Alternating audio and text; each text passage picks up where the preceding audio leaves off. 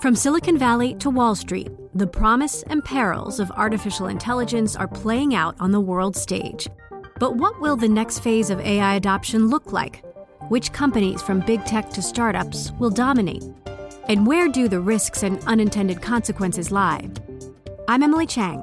Join me at Bloomberg Tech in San Francisco, May 9th, to answer many of the industry's burning questions, alongside Snap's Evan Spiegel, Xbox President Sarah Bond, OpenAI's Brad Lightcap, top researcher Dr. Fei Li of Stanford, and many more.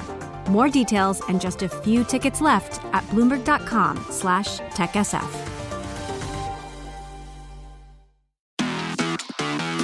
Hello, I'm Scott Sauer. I'm Eben Novy-Williams. And I'm Michael Barr, and this is the Bloomberg Business of Sports podcast, where that wasn't harmony. We explore the big money issues in the world of sports, and let's begin with the United States Olympic Committee report. What's up? What's the name of, if we're a cappella group, what are we? We're like, are we the Sport and Poofs? What are we? How about the three bosses? I like it. See? I like it. Yeah. Okay, there we go. I like it. Evan once again rubbing his eyes as if like he's been shot between the He has that, I need to be on an Excedrin commercial look. Exactly. I love that he goes Excedrin. That's so 1995. Could somebody please hand me an aspirin? No, what are we starting with? Remember Anderson? Of course I remember it. See? Of course I remember Anderson. I'm old. He's not. That's why the show works. USOC report. Go ahead, Novi. A 400-page report. Yeah, 250. Yeah, the independent investigation into USA Gymnastics and the United States Olympic Committee into essentially answering the question, how did Larry Nassar abuse this many women for this many years and not get caught? Ropes and Gray law firm published their report this week. It's not full of a lot of new details, but it fleshes out some things that we either already knew and already had strong inklings of, and it's ugly. You know, the top two highest ranking executives at the USOC were aware of Larry Nassar allegations back in 2015. Let me jump in. Hold on 1 second. I mean, this is the key word for me in the whole thing. Yeah. So the emails that were sent to Scott Blackman and somebody else in positions of power, former CEO Scott of the Blackman. USOC, said Nassar. The only email he received that included the name Nassar, you know what he did, Bar? I'm afraid to ask. He hit the delete button. That's what the report tells us. He hit the delete button. He claims to have deleted it because he was afraid of it being hacked by Russians. There's so much. There are little details in this throughout that are damning.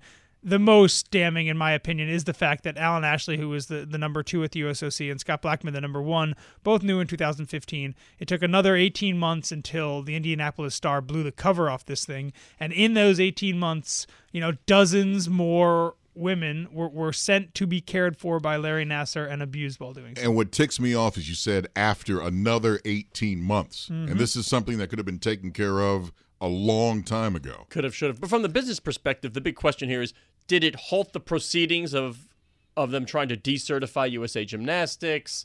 There's some disagreement. I mean, USOC says it's full steam ahead, but it does push the pause button on several items related to the business, and it has to be discussed, the business part of what's going on. Absolutely. And we know kind of what there's been huge ramifications for USA Gymnastics. Yeah. All the leadership is gone, board gone. They're facing decertification. They filed for bankruptcy last week, which we talked about. Now the question is, what happens with the USOC? USA Gymnastics lost all its sponsors. It's the reason it's bankrupt right now. I've reached out to all 22 USOC sponsors. I have not heard a peep back yet. The question now, as Scott said, are sponsors going to flee? Most likely not. But are they gonna go their separate way?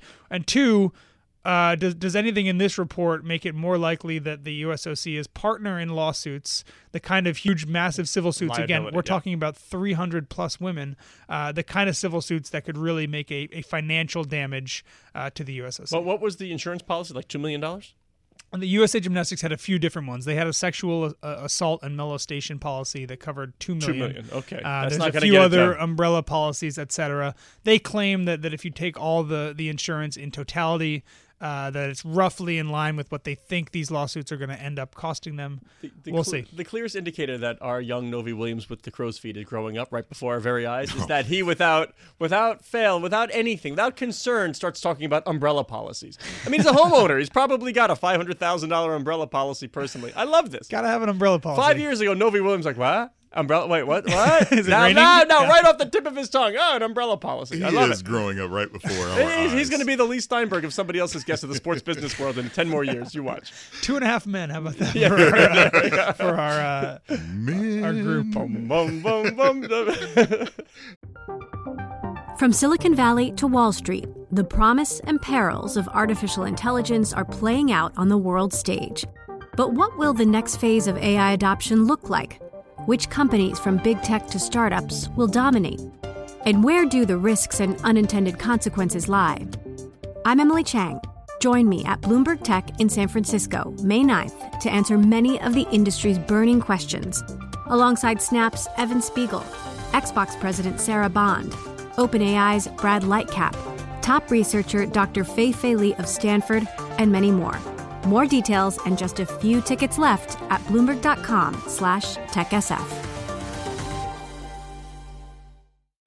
Oakland Raiders. Oh, my. And the whole city of Oakland, they have filed a lawsuit against the team. Well, St. Louis files a lawsuit against the Rams when they leave. This is sort of par for the course when a team leaves. The city files suit for what revenue they're going to be missing. Now, the question is for the Raiders, because they're not staying in Oakland, there's nowhere to play in Las Vegas for the 19 season. What are the Raiders going to do? Where do they go? Where do they play? Yeah, my money says they end up where UNLV plays, which is a small, crappy by NFL standard stadium, but it's better than where the Chargers play, right? It's almost twice the size. That's called leverage. The Raiders. By the way, I'm sorry, UNLV online for exactly. Novi Williams. Slide the comma in the decimal point one space to the left. UNLV is getting a new stadium. I don't think it's any secret that the one they have is not great. This lawsuit alleges that the NFL is a cartel. It says that the $370 million relocation fee that the Raiders paid, they called that a bribe to allow the team to kind of skirt a lot of the NFL's in-place relocation policies. I think legally, I'm obviously no expert. I don't think this has a tremendous amount of likelihood of succeeding. But, the Raiders are going to cut a check. It's certainly possible. Yeah, and again, the lawsuit is not arguing for a court to make the Raiders stay. Right. We're obviously well past that point.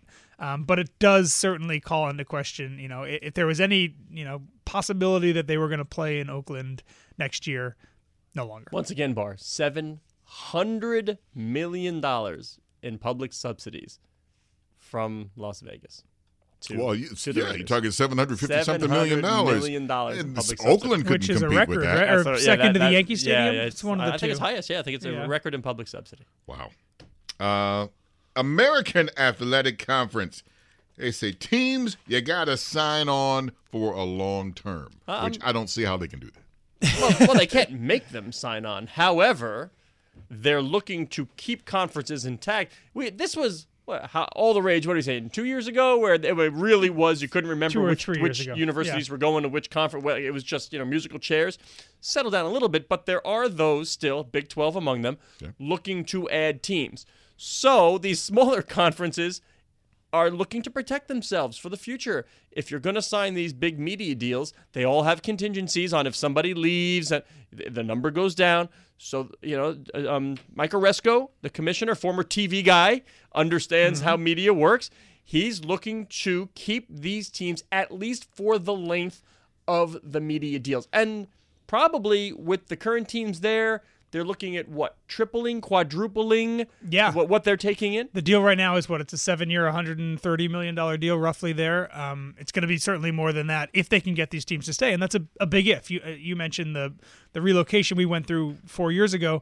That was because that was the last time all these deals were up, right? So all these conferences were suddenly jockeying for membership that was lucrative to companies like Fox and ESPN. It was the reason Rutgers went to the Big Ten was the New York TV market. And It wasn't necessarily the Maryland football or basketball team. Yeah. And the AAC, the American, for those who aren't familiar, this is the essentially a new conference that was created with the football schools from the Big East. I'm confused.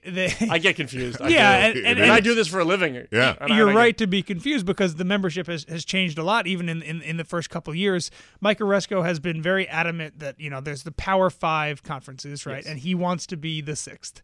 He wants to be the Power 6 conference. But I would say, Evan, when you were naming, you said, obviously UCF is the first team. I don't watch a whole lot of college football. Did you know UCF was good, Central Florida? In this case, yes, only because they haven't lost in 2 years. Yeah, they haven't lost in 2 years? I haven't they watched them claimed in 5 to be years. the national champions from last year because they were the only undefeated team. Good for them. Sell those T-shirts, UCF. If the Big 12 were to expand, I would think that UCF might be high on the list of schools they might call. And other schools in the athletic that they certainly would want to keep around. Houston, which is a very good football school. Memphis, which is a pretty good football school. Cincinnati, which was another school that was rumored or very interested in being All impressive. part of the Big 12 Isn't Penny Hardaway expansion. the basketball coach there now? At Memphis, yes. Woo! Wow. 2 for Soshnick. Yeah.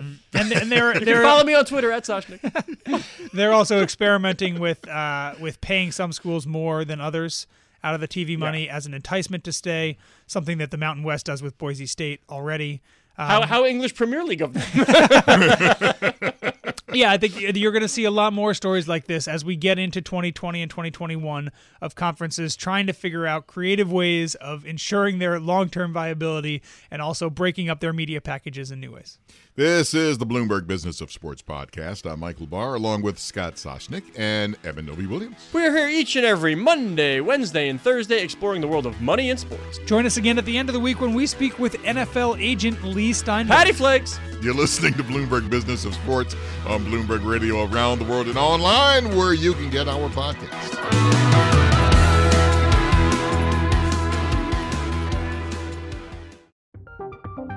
From Silicon Valley to Wall Street, the promise and perils of artificial intelligence are playing out on the world stage.